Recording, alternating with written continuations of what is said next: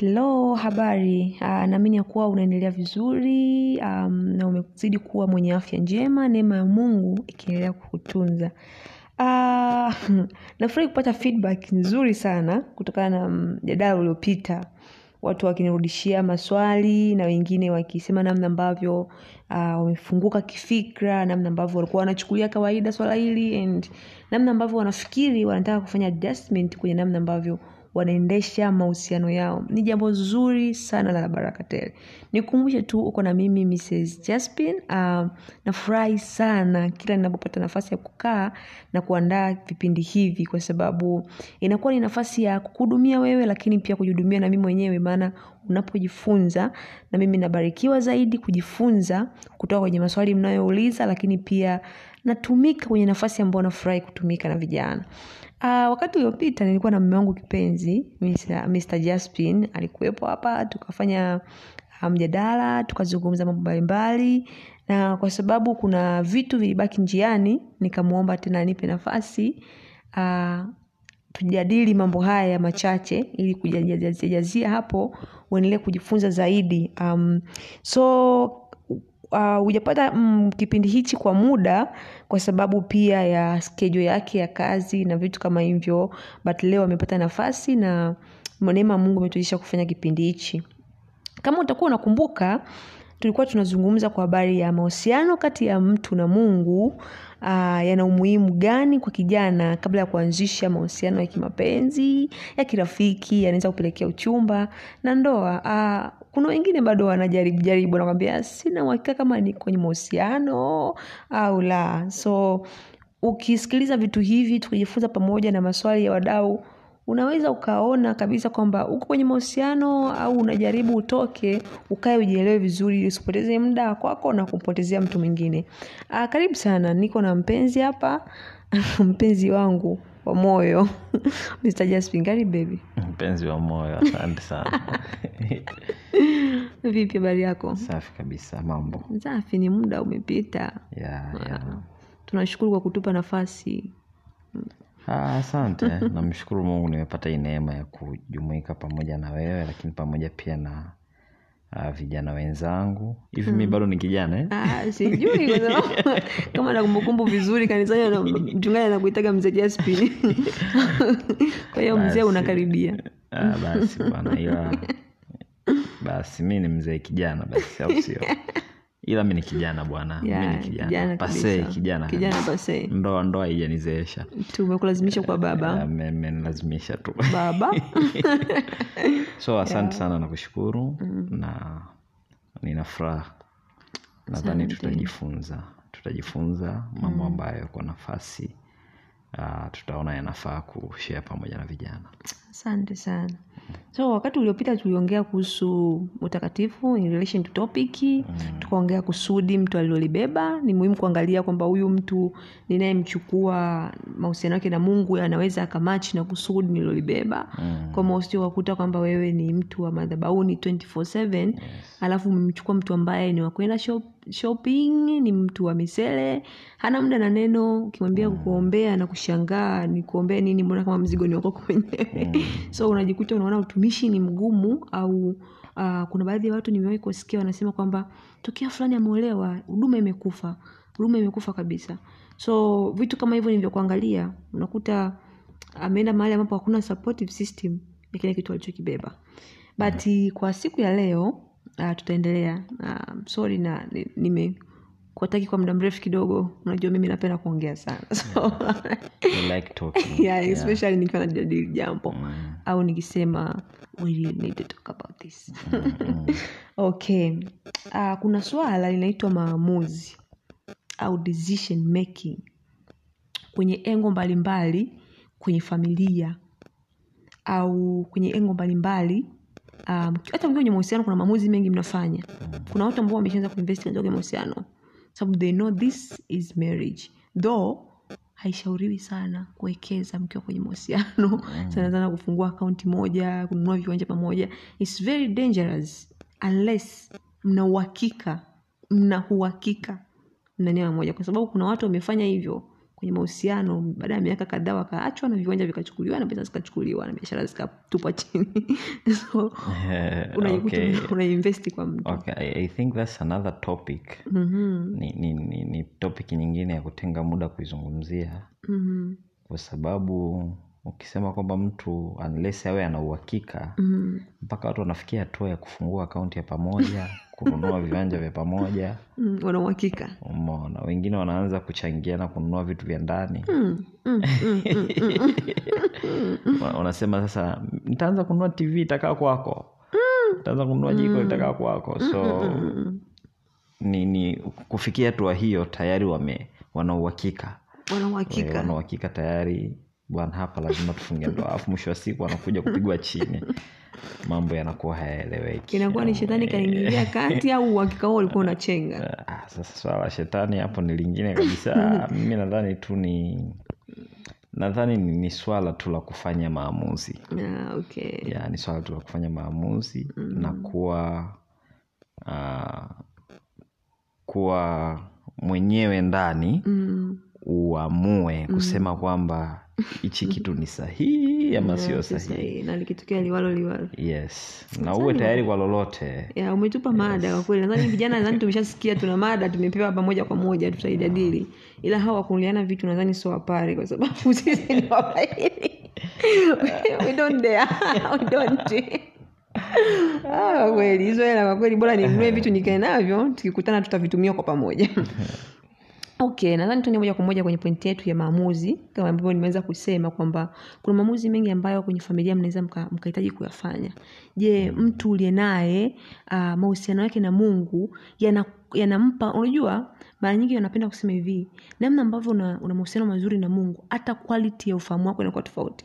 Kwa sababu namna unaona vitu sio namna ya kawaida, namna unawaza vitu, namna unapangilia mambo. So anaweza kuzalisha quality maamuzi sahihi na mazuri kwenye engo mbalimbali huko mnapoenda mbele.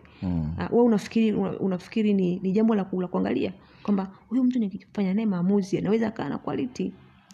Yeah, sure. Kwanza kabisa Biblia inasema kwamba tumeumbwa kwa namna ya ajabu na ya kutisha. Umeona? Hiyo ni nguvu kubwa sana ambayo mtu wa Mungu ameumbwa nayo. Umeona?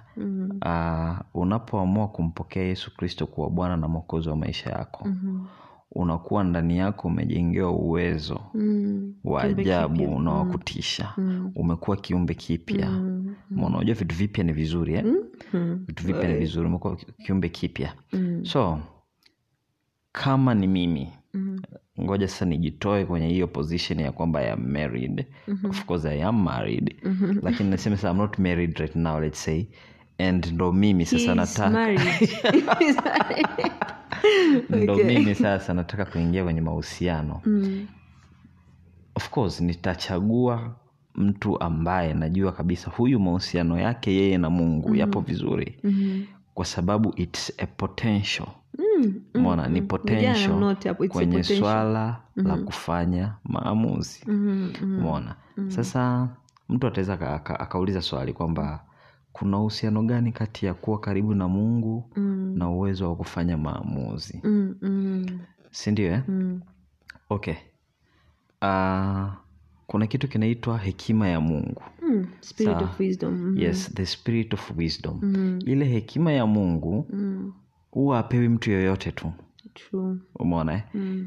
Unless una mahusiano mazuri na Mungu, it's when you can gain his wisdom. Sijui unaelewa. Unless una mahusiano na Mungu, it's when you can gain his wisdom. Nitoe mfano wa nani? Okay. Moses. Sema mtu kama Musa. Hakuna mtu mwingine ambaye alikuwa anapewa siri za Mungu. Hakuna mtu mwingine ambaye alikuwa anaambiwa na Mungu kwamba fanya hichi kipindi Musa ambapo amepewa ile mandate ya kuongoza wana wa Israeli. Ni Musa peke yake ndiye alikuwa anapewa hiyo mandate. Umeona? Ni kwa sababu gani? Kwa sababu ya mahusiano yake na Mungu. Do you understand? So nina imani ya moja kwa moja kwamba mtu ambaye ana mahusiano mazuri na Mungu, mtu ambaye yupo karibu na Mungu, basi automatically pia uwezo wake wa kufanya maamuzi utakuwa ni perfect. Unajua umeongea hapo kuhusu the spirit of wisdom, ukanikumbusha ni mithali ngapi inasema kwamba kumcha Bwana ni chanzo cha maarifa. The fear of the Lord is the beginning of knowledge. Ni moja pale mwanzo kabisa anazungumzia kwamba kumcha Bwana ni chanzo cha maarifa. Yani the more uko close na Mungu, the more una relationship nzuri na Mungu, the more unajihusisha na kumfahamu Mungu zaidi, the more unakuwa na maarifa. Na hii ni kitu ambacho kinauhalisia sana. Yani unajua mtunga Zaburi anaposema kwamba huyu mtu ni sawa sawa na mtu uliopandwa kwenye kando kando ya chemichemi za maji. Unajua mtu uliopandwa kando kando ya chemichemi za maji ni kwamba haijalishi nyakati zikoje, muda wote anakuwa na matunda, anastawi. Yes. So ni vizuri sana kuconsider kuwa karibu na Mungu kwako, lakini vizuri kumwangalia mtu ambaye unajihusisha naye, mahusiano yake na Mungu yakoje, kwa sababu kuna vitu mtaongea. Unajua I love this. Kuna baadhi ya mambo ambayo tunaongea and maybe I will tell you like kuna namna Roho Mtakatifu ananiambia hili jambo likoje, you know. Au kuna namna tunaongea jambo tunasema we pray about it, tunalifanyia maamuzi and in relation to ili jambo Mungu analionaje. Unaelewa kwamba tunafanya maamuzi lakini perspective ya kulinda utukufu wa Mungu ukoje. You understand? So nimekuelewa sana kwamba kuna vitu yani nimependa sana point uliosema kwamba kuna vitu mtu mwingine yoyote hawezi kupewa. Kwa mfano kama hekima za kimungu anaweza akazitumia kwa mambo ambayo sio sahihi, lakini if that person ana mahusiano mazuri na Mungu anaweza kuwa kwenye position ya kuwa na uwezo wa kufanya maamuzi mazuri zaidi. Yes. Kwa hiyo vijana mkumbuke tu kwamba huyo unaingia naye mahusiano yake na Mungu yanamruhusu kuwa na uziada kichwani. Au mtu akiongea anasema yani udada ni mzuri, lakini akianza kuongea huyo hada. Kuna hizo discussion kwamba kaka ni handsome, ila akianza kuongea tu unajiuliza imekuwaje. Kwa hiyo vitu kama hivyo. Thank you babe. So jambo lingine, kuna swala la makuzi ya watoto. Upbringing naitwa wazungu wanasema. Makuzi ya watoto. Unafikiri ni jambo ambalo yani unajua vitu tunavyoongea hapa vijana unatakiwa ujaribu kuangalia kwamba hivi haya mahusiano alionayo huyu mtu, watoto wangu watakuwa kwenye hali gani? Do you remember I told you kuna kipindi fulani kwa mahusiano kwamba nakupenda and naamini kwamba nikiwa na wewe nitakuwa na furaha, vitu kama hivyo, but mostly my kids. Do you remember? You're like mostly my kids, kwa sababu mazingira ambayo mimi nimekulia, sitamani watoto wangu wakulie. Yani nimekiwa let's say matatizo mengi nikiwa mdogo. Yani kuna vitu wazazi walikuwa wanazungumza, hawakuangalia position ya watoto tuliokaa, labda kuna vitu wazazi walikuwa wanafanya kuangalia perfect vipi. So unakuwa na yale makuzi bila kujua kwamba ni tatizo linakuwa ndani taratibu. Yani bila neema ya wokovu labda ningekuwa bomu.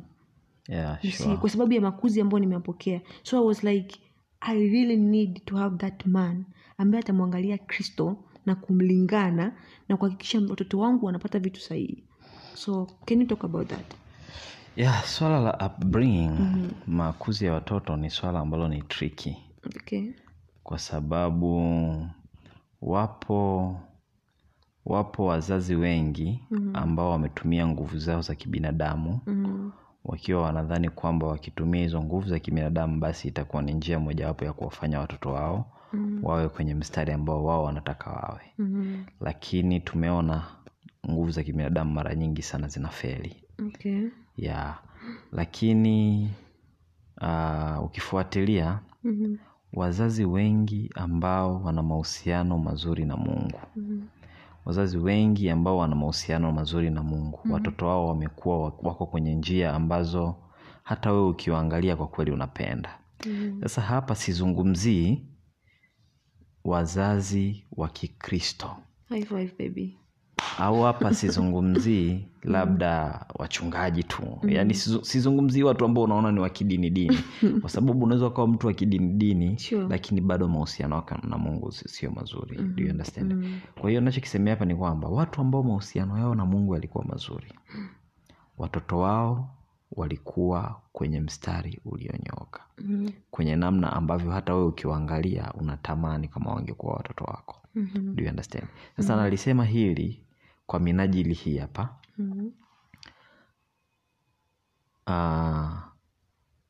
mtu kama mtu Mhm.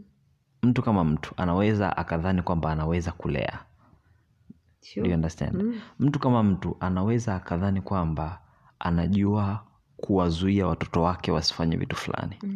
Mtu kama mtu anaweza akadhani kwamba ana uwezo wa kuwadhibiti watoto wake wasiingie kwenye aina fulani ya maisha ambayo anatamani wasiingie. Lakini kimsingi that's not true. Umeona? Ni Mungu peke yake ndo anayeweza kuwalea watoto. Do you understand?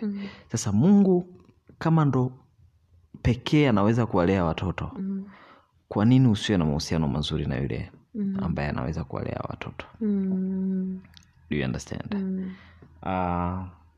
Yaani mkatie kidogo, unajua umesema hapo, nikakumbuka mstari unasema kwamba mlee mtoto katika njia impasayo na hata kuwa mzee. Njia impasayo huwezi ukawa unaifahamu unless you are close to God. Exactly. Hii inanikumbusha na ule wimbo na shangilia Yesu analea. Yesu analea. So it's not just a song. Kwamba baba na mama washanilea mimi. Na sasa ni zamu ya Yesu. It's not just a song. From the beginning, neno la Mungu Mungu anamwambia Yeremia kwamba nalikufahamu. Tokea huko tumboni wa mama yako. Tokea humo mimi nilikufahamu, nikakuita kwa nabii wa mataifa na alikufahamu. Yaani sisi ni wazazi ni njia. Yes. Tumbo la mama ni njia, mbegu ya baba ni njia. Sisi ni njia. Yes. Ya kuhakikisha kwamba mtoto anafika duniani. Lakini mwisho wa siku anayefanya hayo yote ni Mungu. Na ndio maana Paulo kuna mahali kabisa akasubstantiate. Akasema kwamba kuna huyu anayemwagilia. Kuna huyu anayepanda. Lakini anayekuza yupo ambaye ni nani? Ambaye ni Mungu. Umeona? Kwa hiyo ni vizuri sana kumconsider mtu mwenye mahusiano mazuri na Mungu. Kwa sababu sio kwamba unamconsider kwa sababu atakusaidia kulea watoto wako. Hapana. Kwa sababu ana kitu kikubwa ndani yake ambacho kitakusaidia wewe. Kitakusaidia wewe kuwa na familia iliyo bora. Anafanya safari inakuwa rahisi. Yes, exactly. I remember wakati tulishare kujadili swala ya makuzi ya watoto, namna gani tunaenda kulea watoto, kwenye mahusiano I think. Na mwanzo nikiwa kwenye ndoa pia tulizungumza. And I remember you say tulipanga kabisa kwamba nani atachapa watoto. My husband will do the talking. Kwa sababu mume wangu is very calm. Akizungumza kama kuna kosa hata yeye anakuelekeza ni mtu mzima but is very calm mpaka muda mwingine anasema hivi nimekosa lakini he is very calm and like baby I think this and this and this yani but mimi nikikasirika ni chapter nyingine yani. Unakumbuka unapindi ulinitembelea chuo na tukakutana na watoto njiani wakiwa wanapigana. Nikawaita njoni hapa. Nikashika masikio nikanyanyua na video kwa it's not like napenda kupiga watoto no. Mimi kwetu ni wa kwanza. So wadogo zangu wote nimewalea na kwa kiasi kubwa kwa sababu wazazi walikuwa wanaachana so yes. I took a very big part kuwalea wadogo zangu. Kwa hiyo ile kudiscipline watoto mimi kwangu ni kitu cha kawaida, makwenzi kufinya nini. So it's just kwa side but ni vizuri sana pia mkiwa kwenye mahusiano. Kama uko na mahusiano na mtu ambaye ni sahihi pia. Fufua hilo jambo kwamba hey tutalea vipi watoto wetu. Ukiona anakimbia chaka kama hizo ujue kabisa huko na mtu sahihi. Ni taa nyekundu ina. Akamwambia watoto tunaongelea watoto mapema sana. Kama mna malengo talk about it. Mbona tukao tunaongelea masuala ya watoto muda mrefu sana like tutalea vipi watoto. So it's nice. Asante sana mpenzi. So kuna swala lingine kwenye maisha. Kwenye maisha kuna changamoto mbalimbali. Sure. Changamoto zipo. Nakumbuka juzi tulikuwa tunaongea kitu kaniambia unajua ndoa ni zaidi ya namna unaishi na ndugu zako. Kwa sababu sometimes ndugu zako unaweza usimconfront ukachukua kwamba okay amenikwaza tu nimsameheishe but mtu unayempenda kunakuwa na nafasi fulani ya tofauti unajua. So kukitokea kitu kunakuwa na namna fulani inakugusa tofauti sana. So changamoto zitakuwepo mkiwa kwenye mahusiano unaweza mkawa mmeshazipitia lakini pia mkiingia kwenye ndoa zipo. We are 8 months now but kama nakumbukumbu vizuri kuna mwezi fulani hapo hivi ulikuwa unanipeleka mchaka. I can't say kwamba sasa hivi umeisha but it was a very big challenge. Wivu na acting na hasira. Muda mwingine vitu vidogo instead of talking naanza kulia and hasira and sometimes tuko pamoja like unachat na nani and ukionyesha kwamba uko busy, maybe sometimes ni kazi unabidi ufocus, hapo mimi nakasirika na vitu kama hivyo. Tuna changamoto fulani zinatokea hizi ndogo ndogo, na kuna changamoto kubwa kubwa zinatokea. Maamuzi ya masuala ya fedha, kwenye masuala ya mnaweza mkapata labda matatizo kwenye uchumi, mnaweza mkapoteza vitu vya muhimu, mkiingia kwenye ndoa maybe unaweza kabisa watoto kupata miscarriage, au kaingia kwenye ndoa mwenzako akaondokewa na wazazi, inabidi uanze kuwa msaada kwake, take through the healing process. So nilivyoona mada moja kwa moja nikafikiria kwamba ugumu utakuja pale ambapo unajua Yesu pekee ndio mtetezi na msaada wa mwisho, alafu mwenzako ana option nyingine. Kuna watu wanasema Mungu amesema jisaidie na mimi nitakusaidia, kwa nini tusiende kwa waganga? Kazi yao itakuwa na kuloga. Doesn't exist. You see? Yeah, so unakuta kwamba ni vitu kama hivyo, lakini mtu mwenye mahusiano mazuri na Mungu, you can sit down, let's pray about it. Kuna vitu vingi tumeviombea pamoja. Swala langu la hasira, kuna mambo ambayo you say baby, it will take some time to change, but we can also pray about it. You see? So ni vitu vya kuangalia, je, huyu mtu mahusiano yake na Mungu alionayo yanaweza kuwa changamoto ndani ya changamoto, yani hana misingi mizuri ya kuhimili mambo. Inapotokea changamoto, what is his first choice or what is her first choice? Kimbilio lake la kwanza la kulilia au la kuegemea ni wapi? That matters a lot. Ni kitu ambacho inabidi ukifahamu mapema sana kabla hujaingia kwenye ndoa. You have to know mtu katika kipindi cha changamoto huwa anafanya vitu gani, anachukua measures gani kutatua changamoto zake, anafanya nini ili kuheal from changamoto zake. You have to know. So kuna watu ambao wakipitia changamoto wana namna zao, and this is the thing. Kama upo kwenye mahusiano, we're talking about a relationship. Kama upo kwenye mahusiano na mwenzako anapitia changamoto, mwenzako unaona wakati anapopitia changamoto, labda kimbilio lake la kwanza ni a friend, you understand, au kimbilio lake la kwanza ni just somebody else, au parents, let's say, yani the person is so into them pale anampata changamoto, you have to doubt. Ni tatizo, ni changamoto, especially changamoto ambazo zinawahusu nyinyi wawili, and instead of talking and run to the other person. Ni tatizo. So ni vitu ambavyo kabla hujaingia kwenye mahusiano ni vizuri ukaviangalia, especially mahusiano ambayo mnasema yanaenda kwenye ndoa. Kwa sababu kuna mambo unajua, ukiwa kwenye mahusiano kuna vitu vingi mtakuwa hampitii tena mtu mmoja mmoja, vinawahusu. Yani mwanzo kukosa ada shule, inakuhusu, ni jambo ambalo litakuumiza kichwa.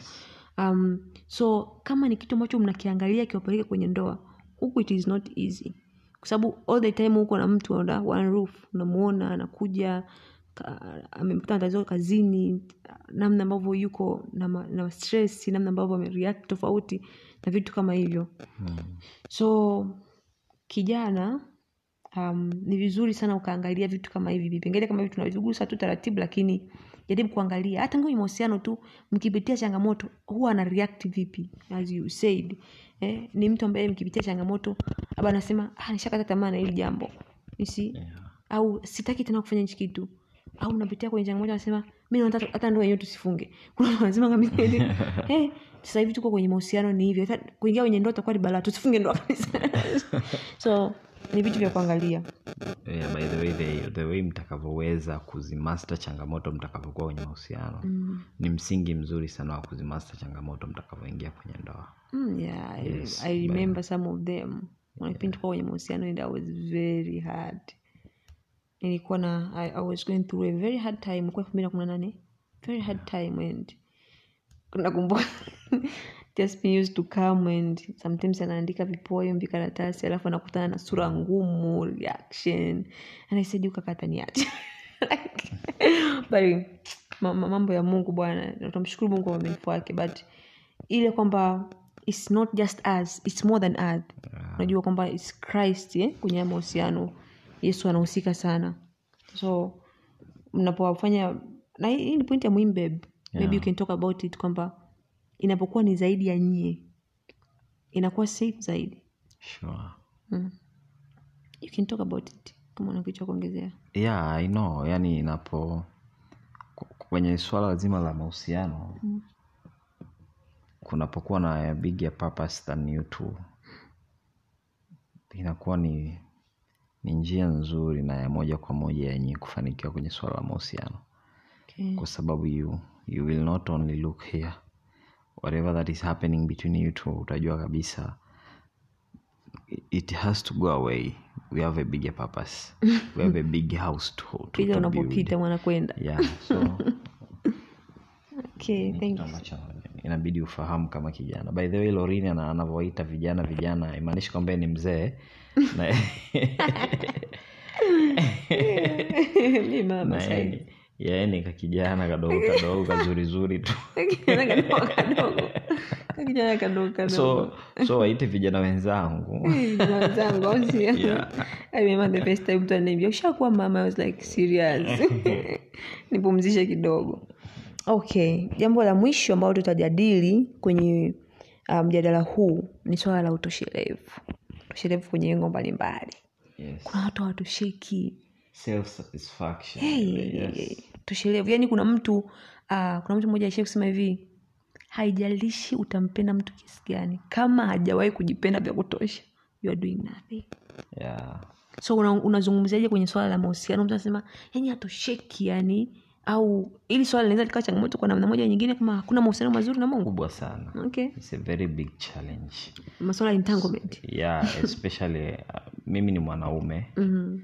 And naelewa changamoto za sisi watoto wa kiume. Okay. Yeah, watoto wa kiume wengi wana changamoto za kutosheka au kukosa utoshelevu when it comes kwenye masuala ya ndoa. Umeona? Na utoshelevu mara nyingi unakosekana. Ni masuala ya ndoa, masuala ya tendo la ndoa. Ni masuala hayo yote kwa sababu tunaanzia pia kwenye mahusiano. Okay. Back in the relationship. Ambapo tunaamini amfanyi chochote. Yes. Okay.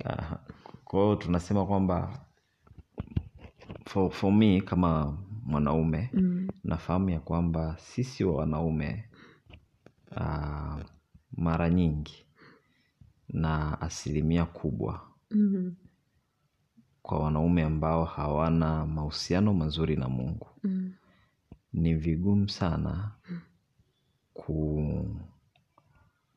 naogopa kulisema hili lakini sema kama lilivyo. Yani hapa si vijana wanasikiza, we just say it. Black and white. Tumesema vijana watajifunza black and white. Anyways, so to speak is watoto wengi wa kiume unakuta hawatosheki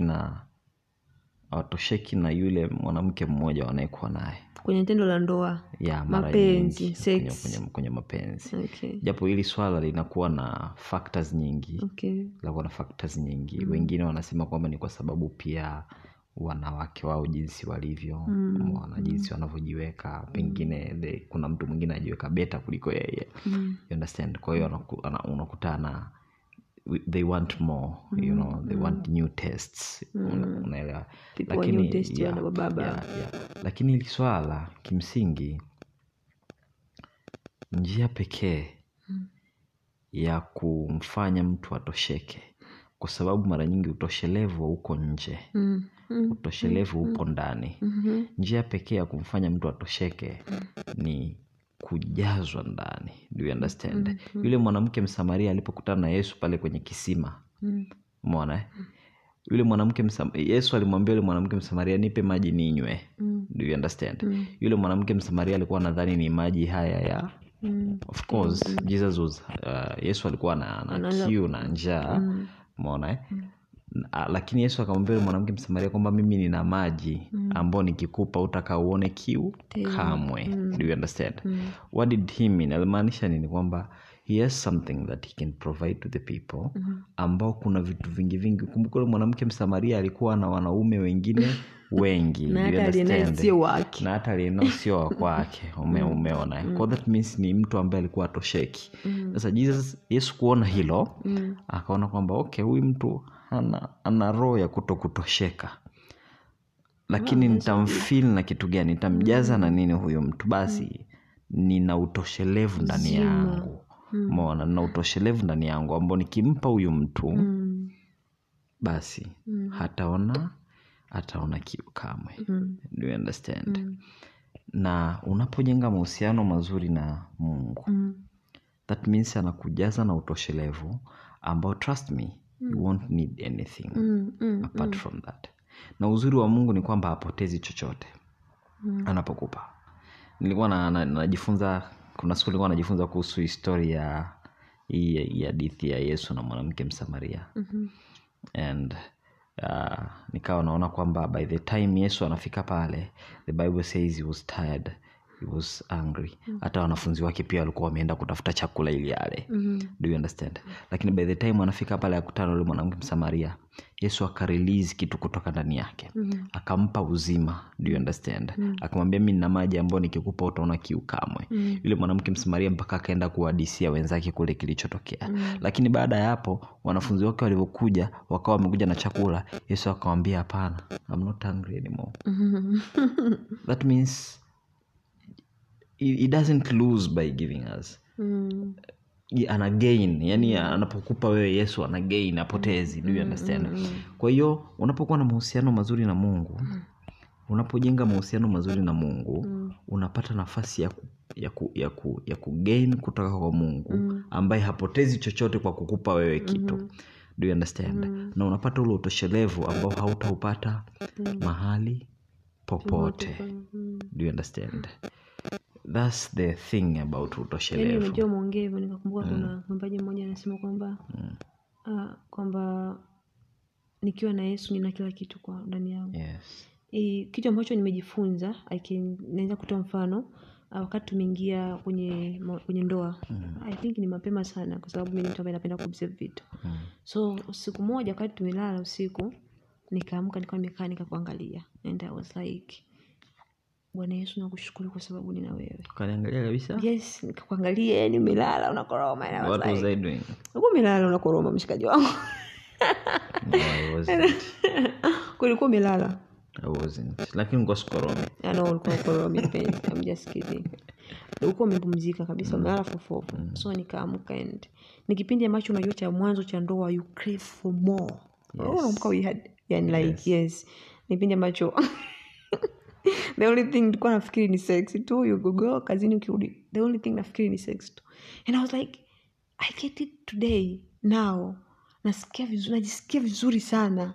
Baada ya muda nataka tena. And I was like, Bwana Yesu nakushukuru kwa sababu nina wewe. Do you understand kwamba hakuna kitu kinaweza kunitosheleza nje na wewe.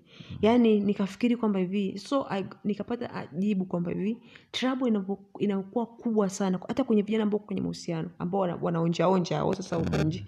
Tatizo ni kwamba hivi, hiyo testi unaitafuta. Tatizo ni kwamba haiwezi kutosha. You will find another test. Na haitatosha, you will find another one. So the only way, kama Biblia ilivyosema kwamba hivi, ni Kristo akujaze. Napenda namna Paulo anavyoelezea kuhusu Kristo kureplace ndani, kwamba anaingia yeye, anakaa, sio wewe tena. Paulo anasema si mimi tena bali Kristo ndani yangu. Yani inatakiwa ifike hiyo sehemu kwamba kijana Kristo amekujaa kwenye mahusiano. And ukiona na mtu ambaye yuko sana more about sexy, mambo ya nje ya mwilini, that a very bad alert. Kwa sababu uwe na uhakika. Nampenda mtumishi mmoja wa Mungu, do you remember Pastor Samuel alikuwa anatufundisha kuhusu masuala ya uchumba, ile semina ya uchumba. Alituita ofisini, akawa anaongea na sisi kwenye kipindi cha uchumba. Then he said something like mkianza masuala ya mapenzi mkiwa kwenye mahusiano au uchumba, ubaya ni kwamba mkifika kwenye ndoa hamtaaminiana. Akasema it's very tricky. Watu wengi sana walioanza huo mchezo wakifika kwenye ndoa anahisi mwenzake atakuwa anafanya. Unajua? Yes. Kwa sababu hiyo discipline yakuwa nayo kuanzia mwanzo. Usinidanganye sasa hivi, kwamba usinidanganye sasa hivi kwamba utakuwa na discipline. Hakuwa nayo kuanzia mwanzo. But kama mtu atakuwa na mahusiano mazuri na Mungu, ya kumtosha, ya kumjaa, ya kuweza kujiheshimu na kujitunza, it will be very easy kuwa na utoshelevu kwenye ndoa. And sio kwenye masuala tu ya kimapenzi, kwenye engo nyingi sana.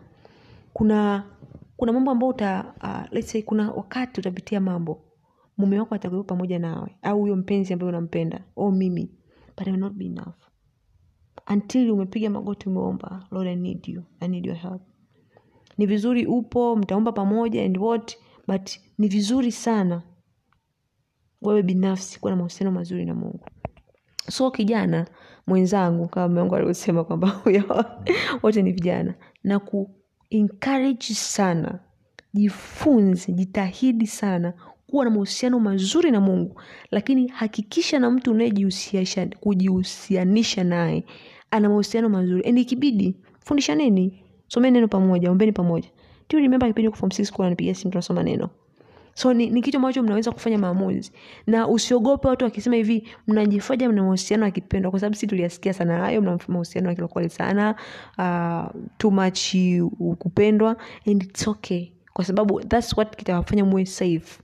At the end of the day, wewe na mwenzako mko salama, mnakuwa kwenye engo nzuri ya kufanya maamuzi sahihi, engo nzuri ya kulea watoto, engo nzuri ya kutumikia kusudi Mungu aliweka ndani yenu, and ni raha kwa sababu all the time hamto compromise chochote na mtakuwa na furaha. Ubaya wa maisha unakuja pale ambapo hivi una compromise mahusia ya kimungu ili kuadjust kufurahisha mtu yoyote au kitu chochote.